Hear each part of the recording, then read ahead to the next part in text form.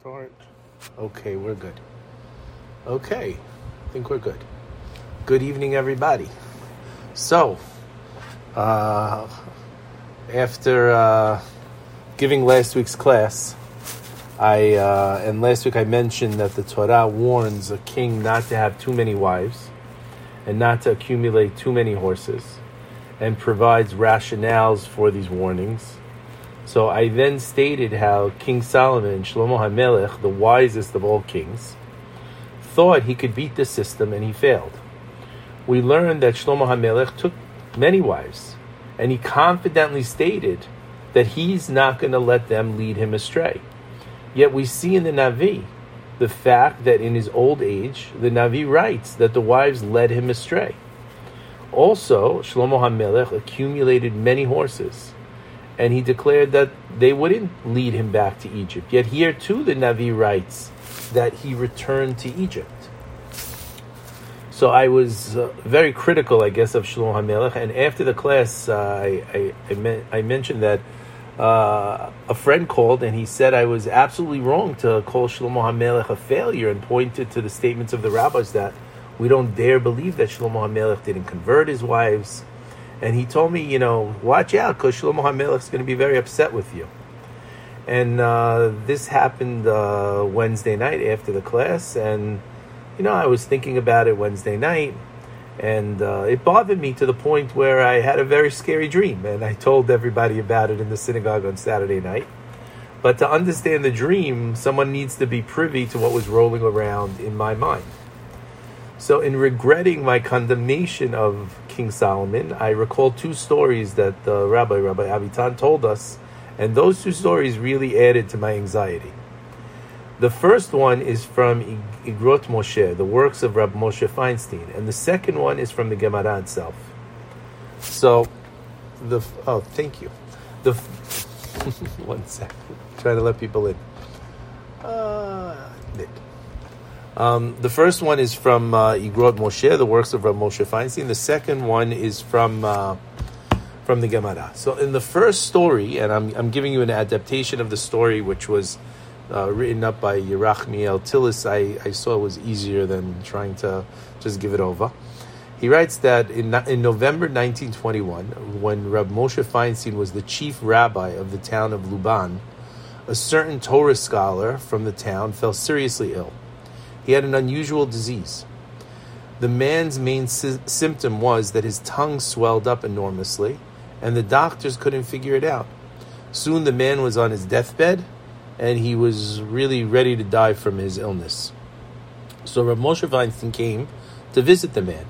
As soon as he came into the sick man's room, the man sent everyone else out, saying that he had to speak with the rabbi in private.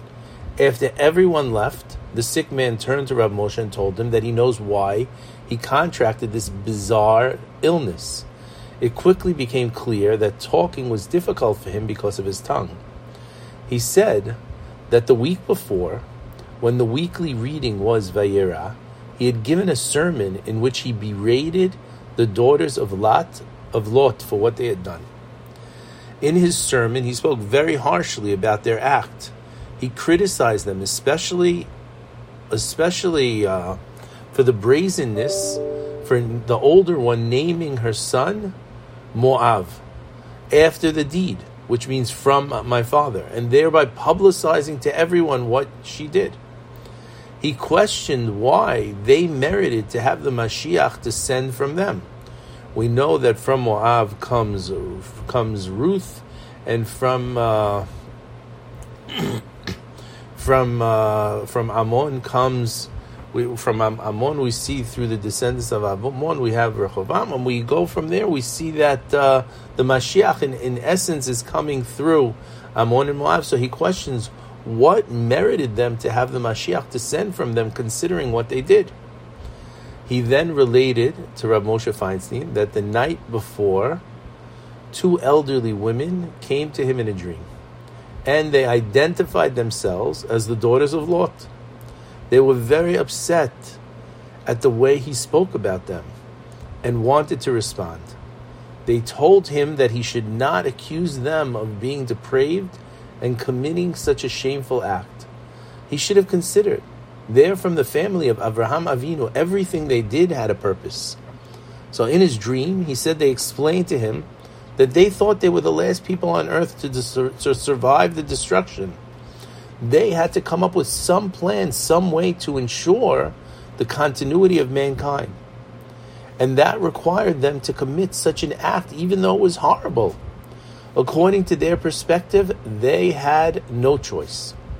Nevertheless, when during their pregnancy they realized that it was only the population of these 5 cities on the Dead Sea that had been wiped out, they felt they had to publicize what they had done.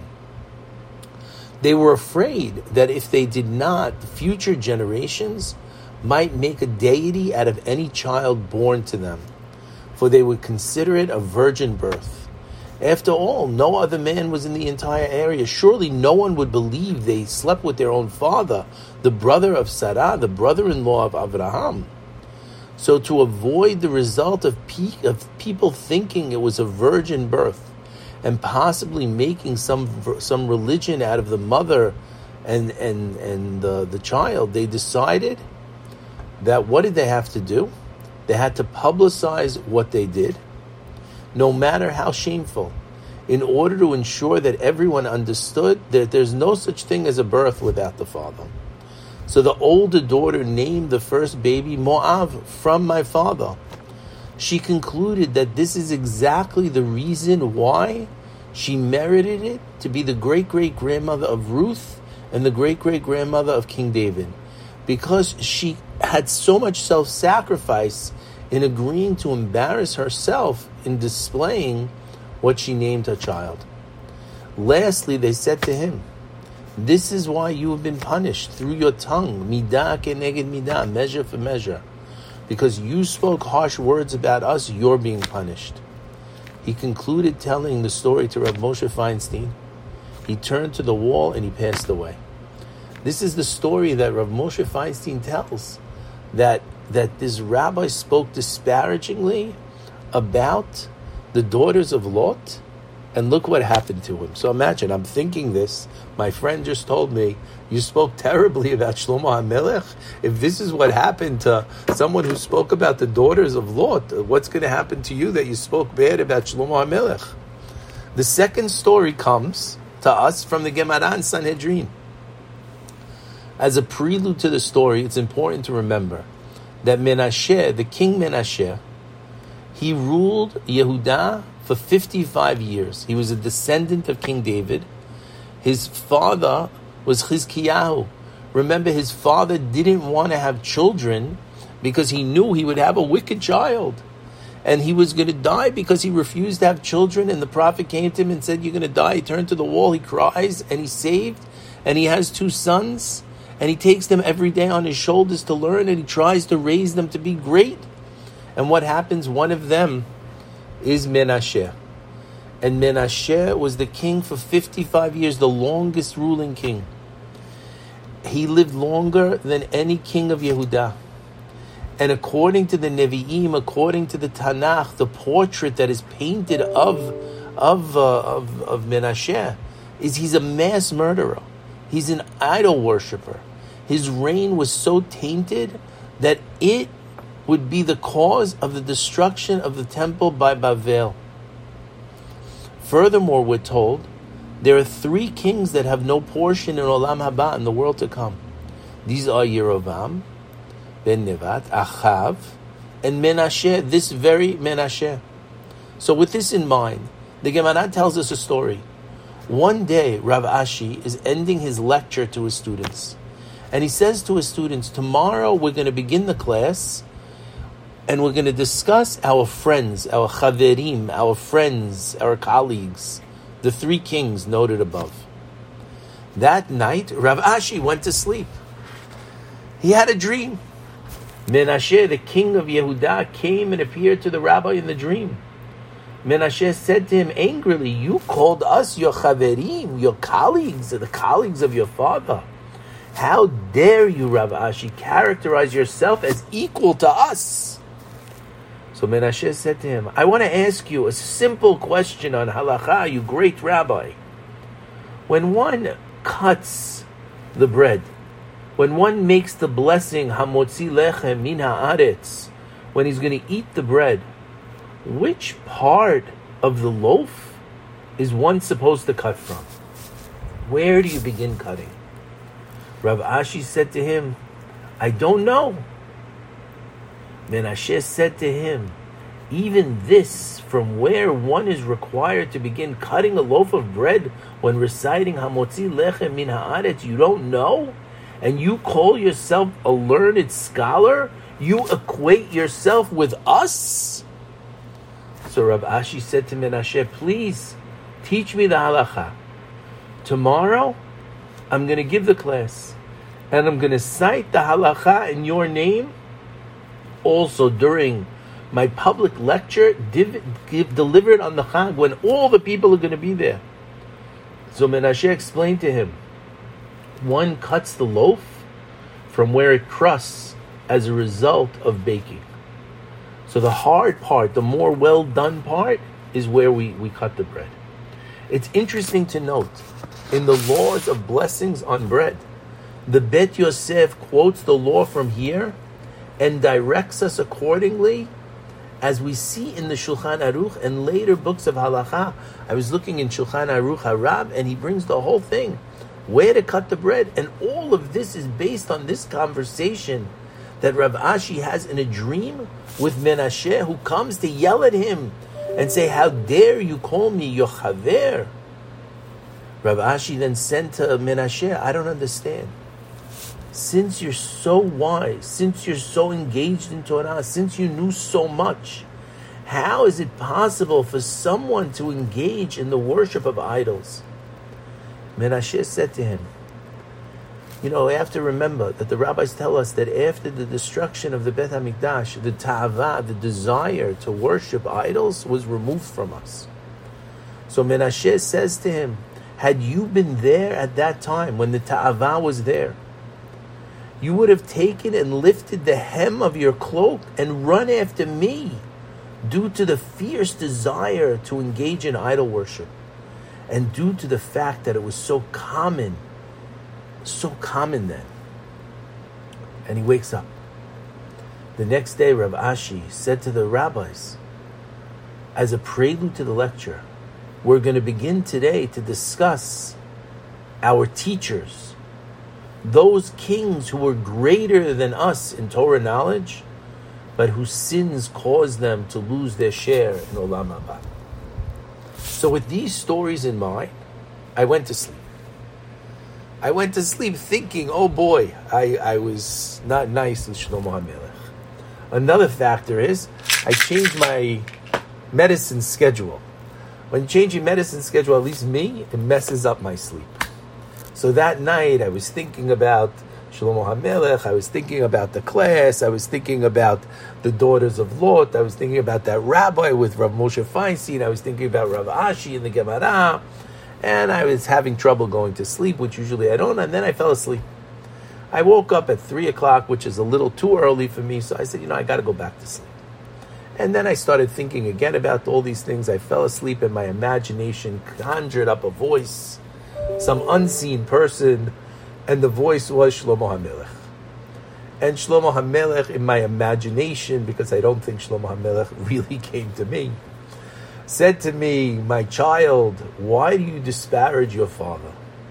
You think that God protects you from sin and you're less than nothing? Do you imagine he wouldn't protect me, who he calls his Yedid, his dear one? Had you only learned from your own notes on the portion, you would understand and appreciate my actions. You only have your laziness to blame for your foolishness. Well, harsh message, okay?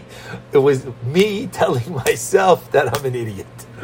So I wake up, it's 4:30 in the morning, that's it. Night's over, time to get up.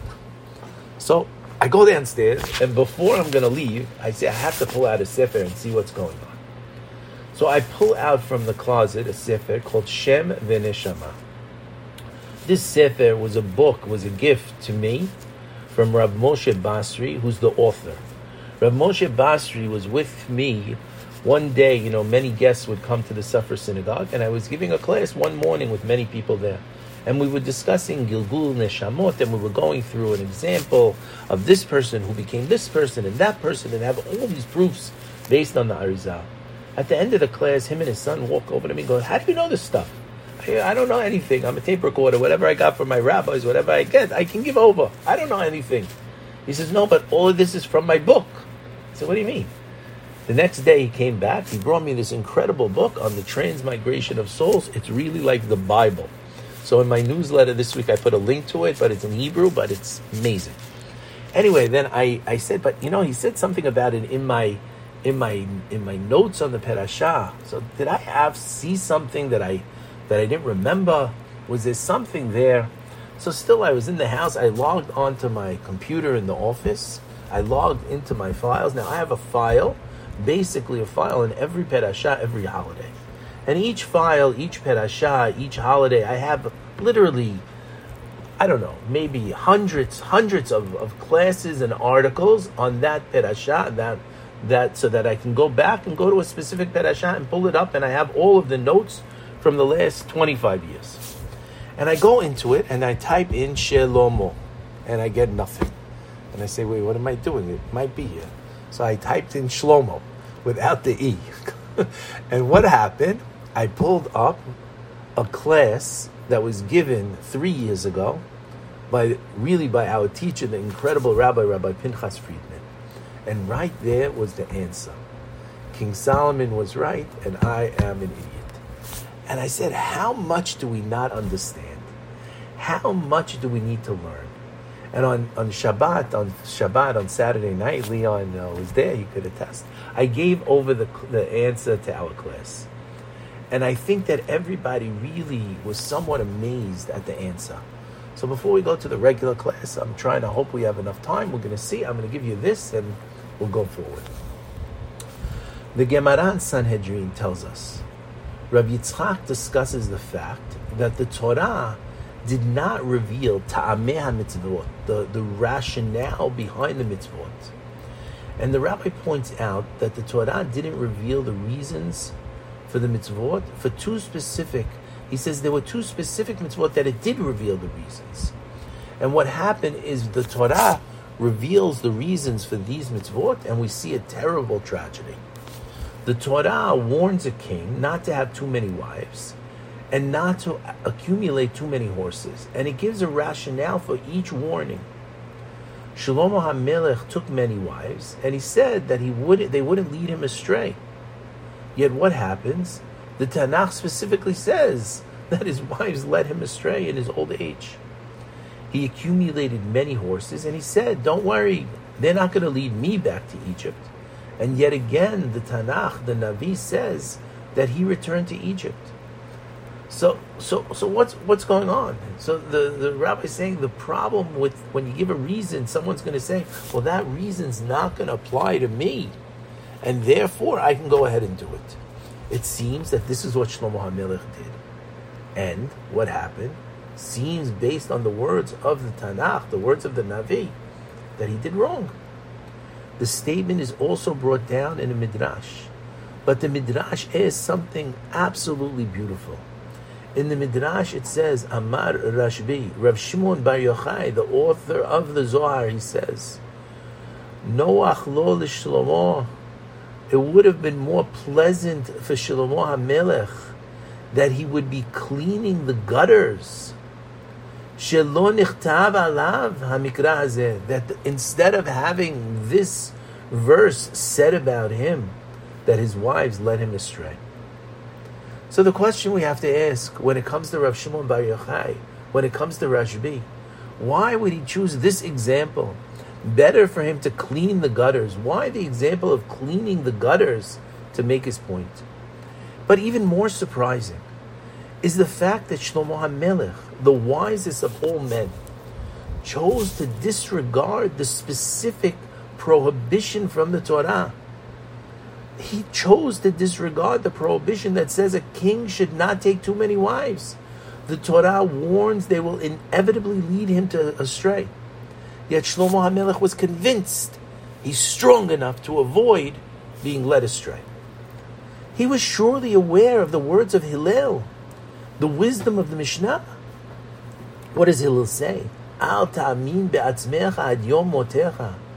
Don't believe in yourself until the day of a person's demise. Clearly, Shlomo HaMelech, alav hashalom, he was a tzaddik. So what happened? At the beginning of the reign of Shlomo HaMelech, HaKadosh Baruch Hu appears to Shlomo in a dream. Remember, Shlomo takes over the kingdom from his father at the tender age of 12. And Hashem said to this young boy, Shlomo HaMelech, Hashem says to Shlomo, request what I should give you. Ask anything of me and it's yours. And Shlomo HaMelech turns to Hashem in the dream and he says, I don't know how to go out and come in. Basically, he's saying, Hashem, I'm a kid. I don't know anything. My father knew everything. Please, Hashem, grant your servant an understanding heart in order that I could judge your people, in order for me to distinguish between good and evil. For who could judge this formidable people of yours? And Hashem in the dream was very happy with Shlomo. So Hashem said to him, because you requested this, and you did not request length of days, you did not request to live a long life, you did not request riches, you did not request that your enemies be destroyed, you requested understanding to comprehend justice, mishpat, which we spoke about last week. Behold, I've acted in accordance with your words, and I've given you a wise and understanding heart, such that there has never been, and such as there will never be again. So he gets this. Furthermore, even the things that you didn't ask me for, I'm giving you. I'm going to give you rich in honors, such as there's never been, and such as there never will be. So it's unbelievable. Hashem gave Shlomo chokhmah, says the Tanakh, considerable binah, understanding, a breadth of heart as immense as the sand which is upon the seashore.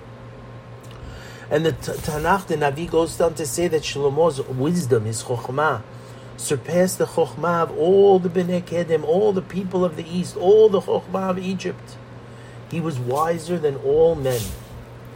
They came from all the nations of the world to hear the chokhmah of Shlomo HaMelech.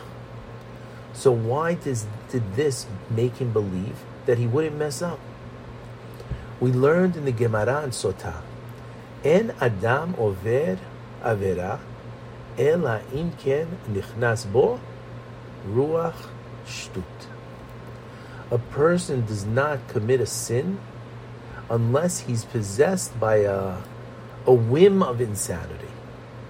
In other words, so long as a person judges situations wisely, he judges with his heart, he foresees the consequences of his actions, that person's not going to sin.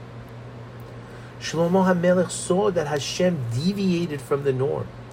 He recorded rationale behind these specific mitzvot. Shlomo HaMelech concluded that the prohibitions shouldn't apply to a king who was sure not to stray, because he wouldn't violate the commandments of Hashem. He was certain he wouldn't be possessed by a foolish whim. Therefore, he relied on Hashem's promise. Hashem promised him and said, I gave you a wise heart. So Shlomo said, if I have a wise heart, I'm not going to be a person of shtut. I'm not going to fall victim. I'm going to be able to have multiply and not stray. So we explain how indeed Shlomo HaMelech's wives did succeed in swaying his heart. We have to see and understand the Gemara in Shabbat. The Gemara says there, and this is the word which is worried me, anyone who says the Shlomo HaMelech sinned is simply mistaken. So how do I interpret the words of the Tanakh, of the Navi, that he grew old and his wives swayed his heart? Remember, he didn't grow very old. Shlomo HaMelech ruled for 40 years. He began when he was 12. He ruled for 40 years, which means he died at 52. He wasn't such an old man. So the pasuk is saying, so it was when Shlomo grew old, his wives swayed his heart to follow other gods. But the Gemara says he didn't follow. But the question is, it's written, Shlomo did what was sinful in the eyes of Hashem. And the Gemara explains, no. What he did wrong was his wives were worshipping Avodah Zarah, the Avodah Zarah that they came from. And he should have objected to his wives, and he did not object. And because he did not object and meddle within their affairs, the Tanakh regards him as if he sinned. So we see that Shlomo HaMelech did not actually sin himself. He possessed a wise heart.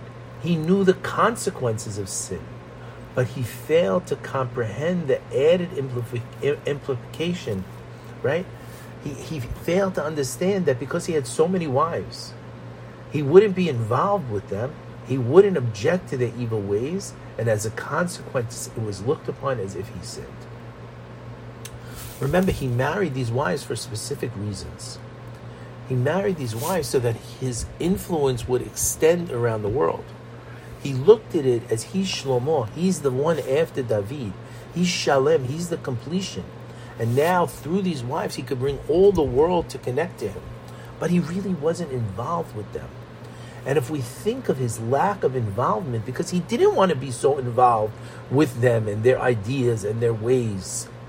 So if we think of the statement of Rav Shimon Bar Yochai, Shlomo HaMelech would have preferred to clean gutters than to have this pasuk written about him. He would have rather cleaned gutters than have the pasuk saying that his wives swayed his heart.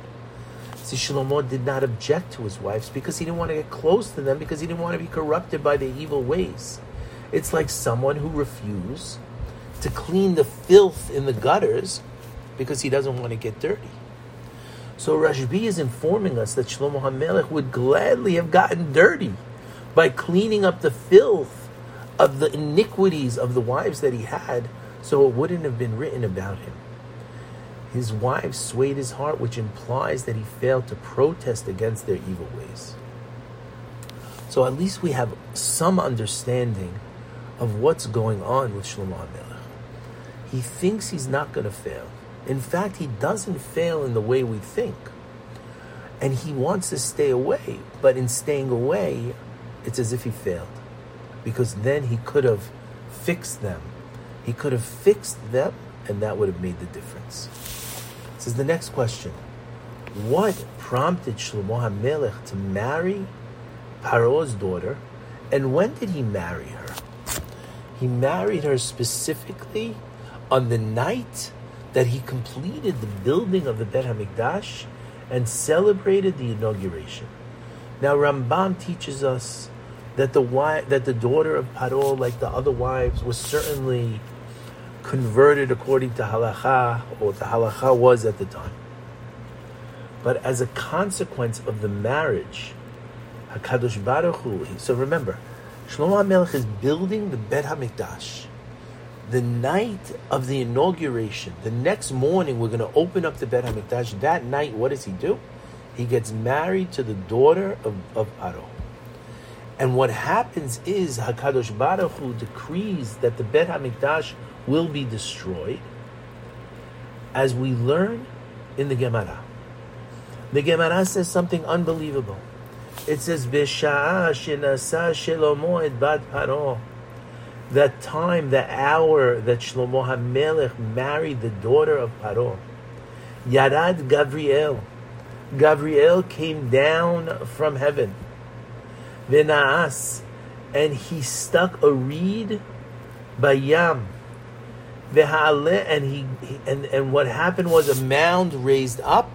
Ve'alav nivneh, and upon it was built the city of Rome. At the time of the building of the Bet HaMikdash, at the moment that he married the daughter of Paro, Rome was created. At the inaugural ceremony for the Bet HaMikdash, Hashem already planned for both the destruction of the first Bet HaMikdash by Bavel and the second Bet HaMikdash by Edom, by Rome. The Midrash writes further, on the very night that Shlomo HaMelech completed the construction of the Bet HaMikdash, he married Batya Bat Paro. Interesting name. Batya bat Paro. There was the rejoicing related to the festivity of the Bet HaMikdash, and there was the rejoicing relating to the festivity of the marriage to Bat Paro. And the festivity for the marriage to Bat Paro surpassed the festivity of the Bet HaMikdash. Says the Midrash, at that moment, Hashem considered destroying Yerushalayim. The rabbi said, what did Bat Paro do? She spread a sort of a net above the bed of Shlomo HaMelech. And within the net, she placed a variety of precious stones, of pearls, of reflective rocks. And they would shine like the stars and constellations. Every time Shlomo HaMelech wanted to get up, he would see the stars and constellations. He would think it was still the middle of the night, and he would sleep a little bit more until 4 hours of the day. The problem was, it was already 4 hours of the day, and the Korban Tamid was to be offered at the 4th hour of the day. Bnei Israel were very sad, because it was the day of the inauguration of this new Bet HaMikdash, and they couldn't perform the ceremony. Shlomo HaMelech was still asleep, and they were afraid, because who wants to wake up the king and get killed? So what did they do? What do you do if you have to get a king to come do the right thing? Who do you go tell him? Who do you tell to? So they ran to his mother, to Bathsheba, and they told Bathsheba, his son is still sleeping. We want to open the Bet HaMikdash. And Bathsheba went, she woke him, she admonished him. It seems unimaginable that Shlomo HaMelech, the person who authored the book of Mishlei, Proverbs, the book of Kohelet, the book of Shir HaShirim, Song of the Songs, who the rabbis say is Kodesh HaKodashim, whose insight and Kedusha brighten the skies of Yahadut, of Judaism, throughout all the generations. How could he have been so remiss? Specifically, on the very day that he completed the building of the Bet HaMikdash, how could Shlomo HaMelech have combined, we say don't combine semachot, we say, right? So how could he have combined the celebration and the joy of the completion of the Bet HaMikdash with the joy and the celebration of his marriage to the daughter of Paro, to the Bat Paro? How could he have done it to the point where the joy of the marriage to Bat Paro would have passed the joy related to the Bet HaMikdash? Rabbeinu Hari, he explains and he writes in Sefer HaGilgulim, and I saw this also in the book Shem Uneshama. Shlomo HaMelech was a nitzotz of Moshe Rabbeinu.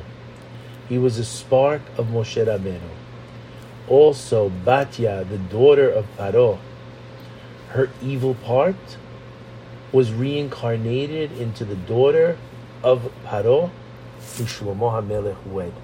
And I think this is why the Midrash also calls her Batya. Shlomo HaMelech intended to rectify, to repair the evil part of Batya that remained. What happened was the opposite transpired. He was misled. Therefore, what happens to Shlomo HaMelech? Explains Rabbeinu Ha'ari, he is reincarnated as the Navi Yirmiyahu. Yirmiyahu has a spark of him and Moshe Rabbeinu. And the Bet HaMikdash was destroyed during the life of Yirmiyahu. The Bet HaMikdash that Shlomo HaMelech built, he saw destroyed as Yirmiyahu. We also see that Yirmiyahu was dragged down to Egypt, and he died in Egypt. Shlomo HaMelech was a nitzotz, a holy spark of the neshama of Moshe Rabbeinu. Batya, the daughter of Paro, rescued him from the Nile. The Arizal teaches us that only her good part returned to the realm of Kedusha. We see in the Torah, it tells us, Bateret bat Paro lirchotz al hayeor. The daughter of Paro went to wash at the river. What was happening at the Yeor, at the Nile? The Gemara in Megillah says, Batya went to cleanse herself of the Avodah Zarah of the father's house. The evil part of her being, however, was not rectified during the lifetime of Moshe. That evil part reincarnated into the daughter of Paro during the time of Shlomo HaMelech. Therefore, what happens? Shlomo HaMelech, who's a nitzotz, who's a spark of Moshe Rabbeinu, has an incredible desire to rectify the evil part of Batya as well. He wanted to demonstrate his gratitude to her for what she did for him in a previous life. Nevertheless, the evil part of her was so strong that Shlomo HaMelech's efforts were not successful. To understand more, let's visit with the Megaleh Amukot. He explains Moshe's request.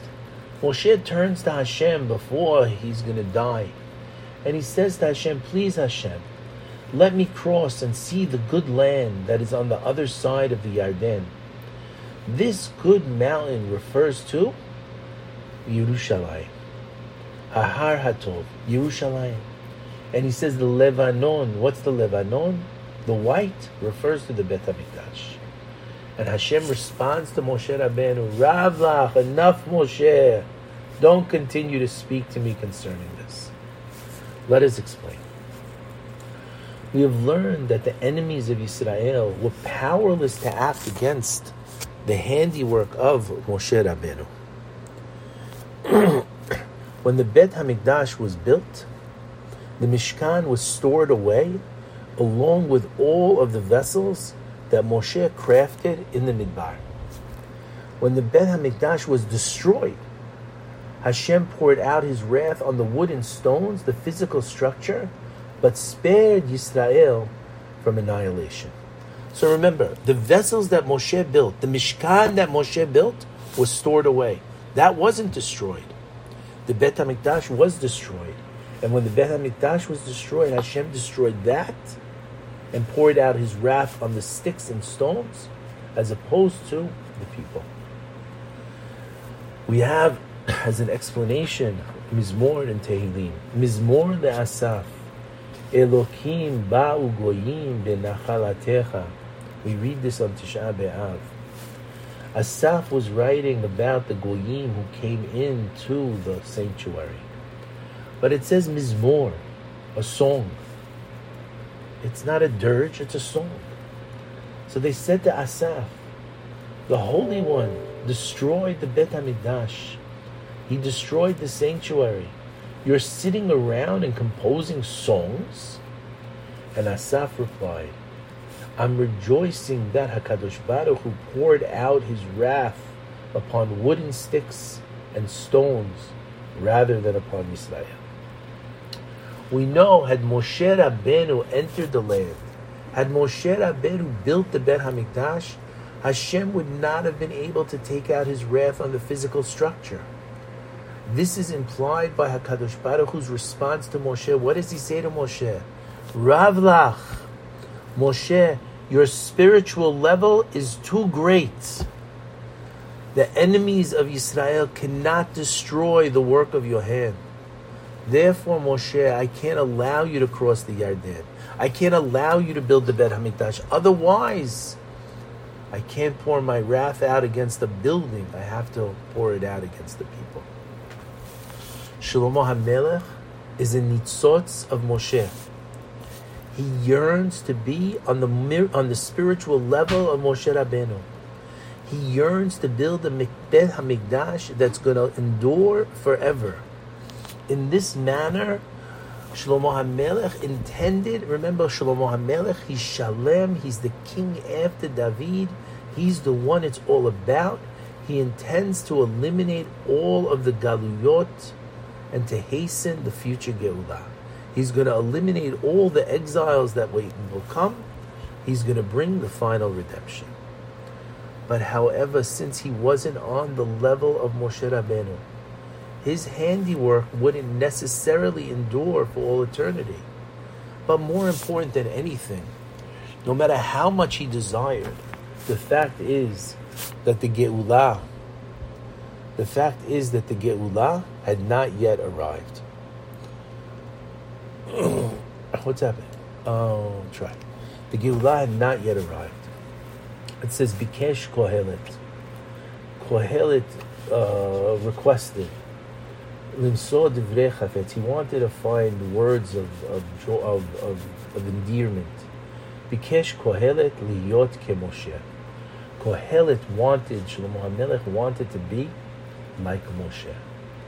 A heavenly voice came forth and said to him, never again lo kam b'Yisrael keMoshe.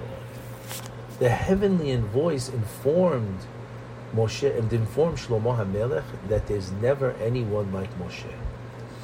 And you're not Moshe in building this Bet HaMikdash. So we still want to understand why Shlomo HaMelech married the daughter of Paro with such pomp and circumstance on the very night that he completed the Bet HaMikdash.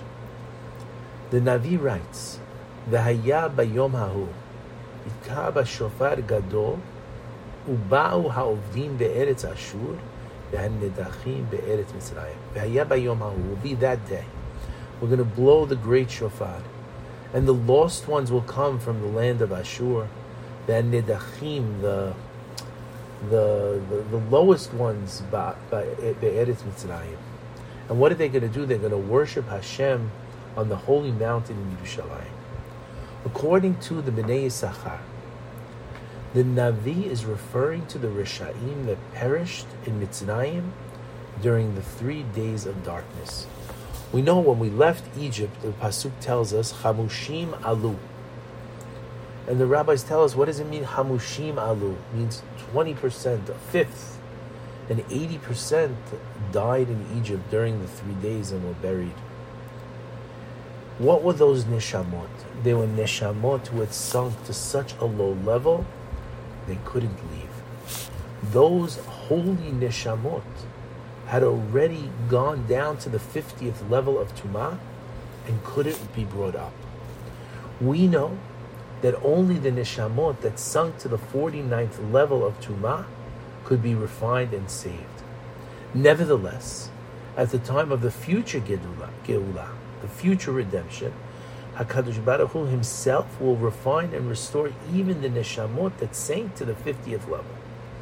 These were the Nedachim, the castaways in the land of Egypt.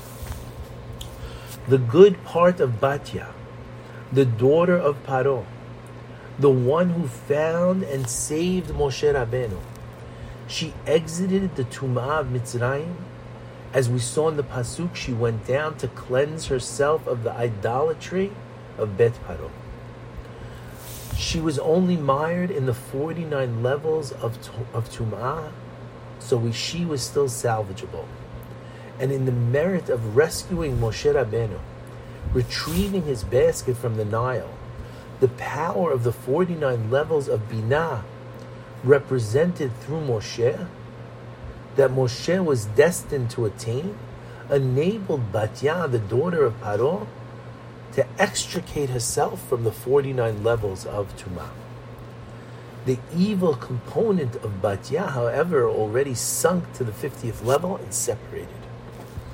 That being the case, the sparks of Kedusha within that component could not be refined and rectified in Mitzrayim. After all, Moshe Rabbeinu himself only attained 49 levels. We say Moshe was 50 less 1. These are the 49 levels of Binah.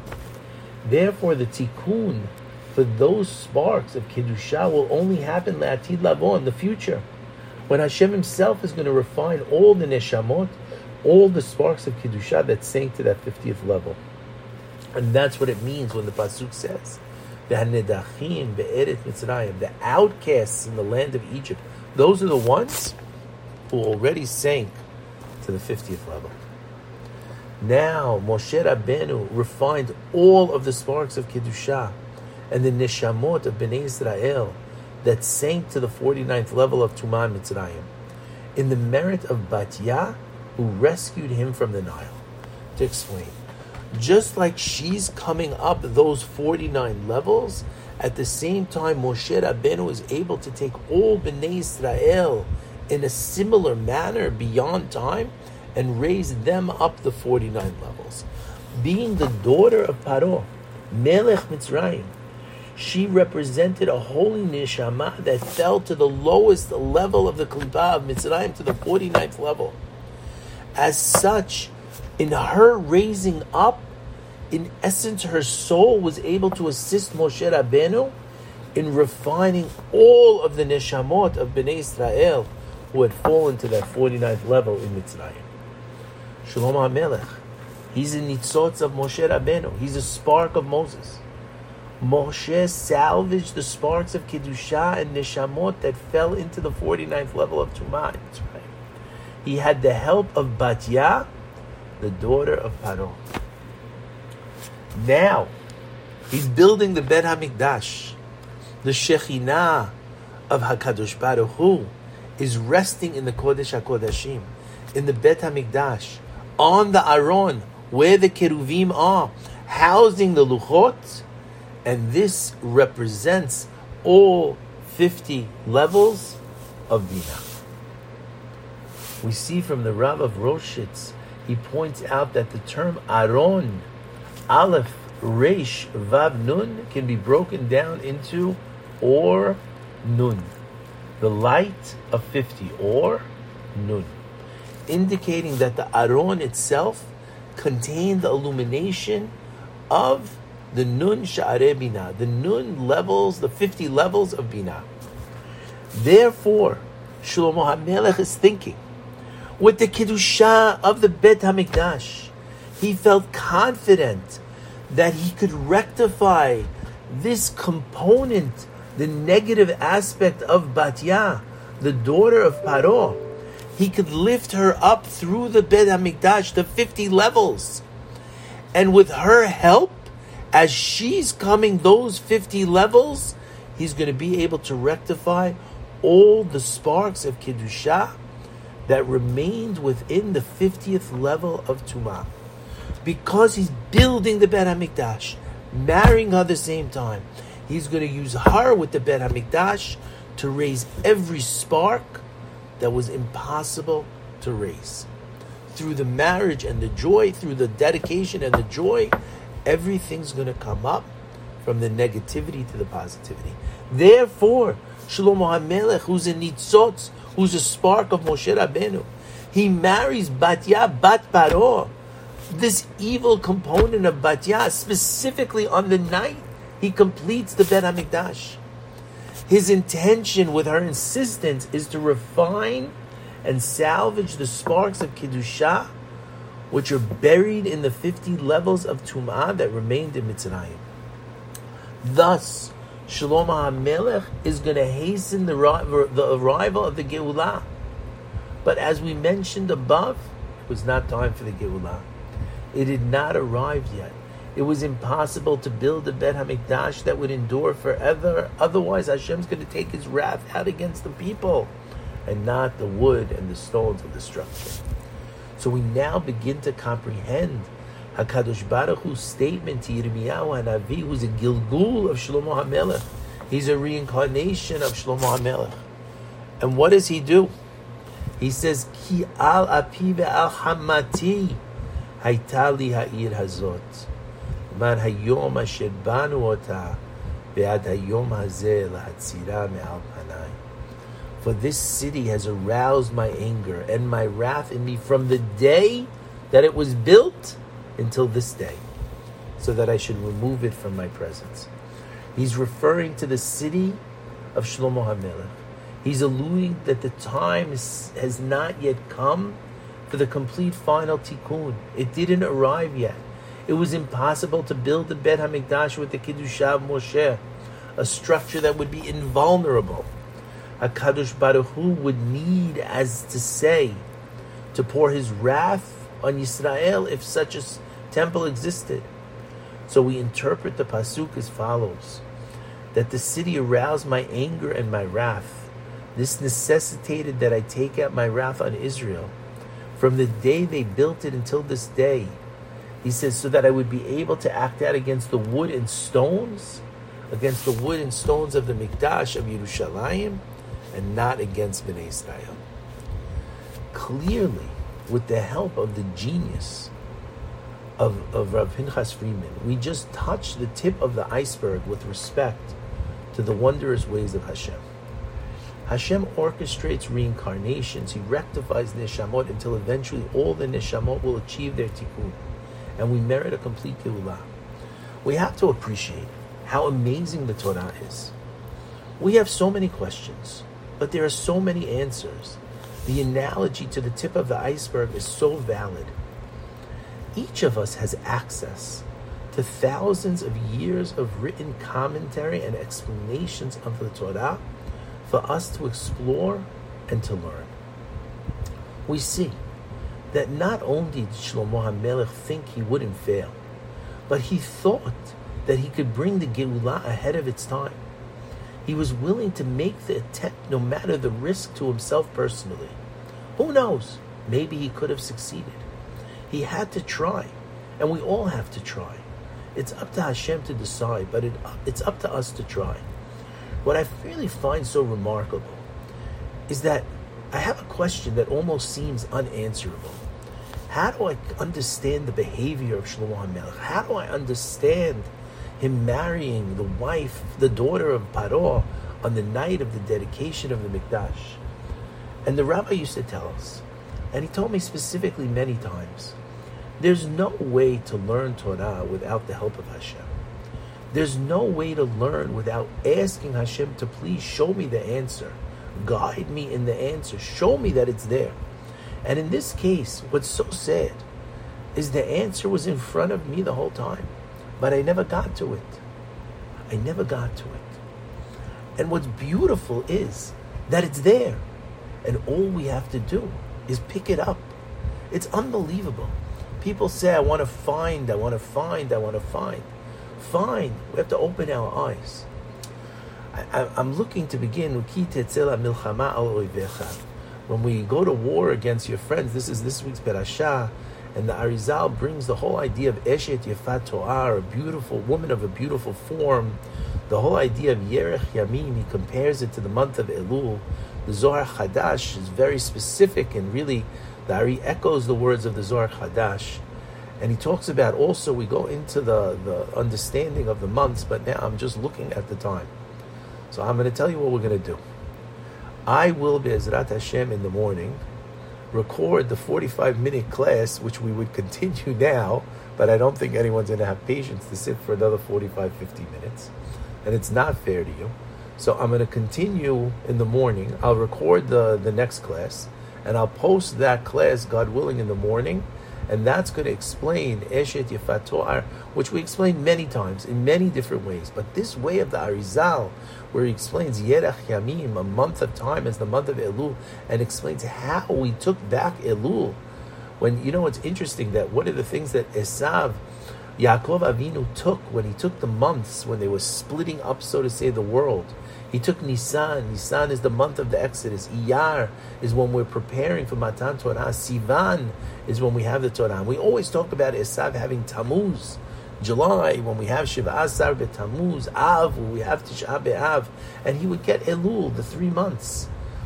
And the rabbis tell us how Yaakov pulled back Elul, and then we start to understand what is Elul, what is the idea of Virgo, what is the idea of Virgo representing the virgin, representing the bride. It's very interesting, but I don't want to hold you here, so I'm going to do that, and I'm going to record it, and God willing, we'll post it in WhatsApp, and we have, I think we already started, we'll have a podcast set up now. I think it's already set up, so I'm going to look tomorrow and see if I can figure it out, and I will let everybody know. So that's the plan. We'll continue, and I want to wish everybody a Shabbat Shalom. I think it's just too late to do it now, and I'm going to open up if anybody wants to yell at me or has any questions. I'm used to getting yelled at even by crazy people in my dreams. I think you could unmute if you like.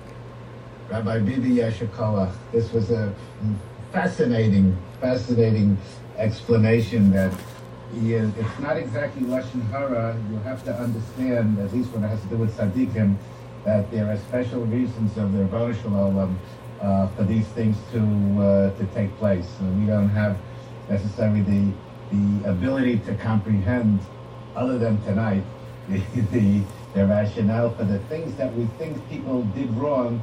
In essence, they may have not done as wrong as we thought they were. I say, we always say you can't judge someone else unless you're standing in their shoes. The shoes represent the body and the neshama, and we can never judge anybody until we truly understand their tafkid, which always is different than our own. Every one of us has our own purpose. So you're right. It's a lesson not to criticize. Yeah. Beautiful. Thank you so much. Thanks, everybody. Okay, so God willing, I'm going to try to record it. Either I'll do it tonight, or I think I'll probably do it first thing in the morning, and I'll have them upload it and post it. Good dreams, David. Good dreams. Great. I hope we have better dreams tonight. Maybe King Solomon will come tonight and give me a nice story, That's right. Thank you, everybody. Have a good night. Thank you. Good night. Good night.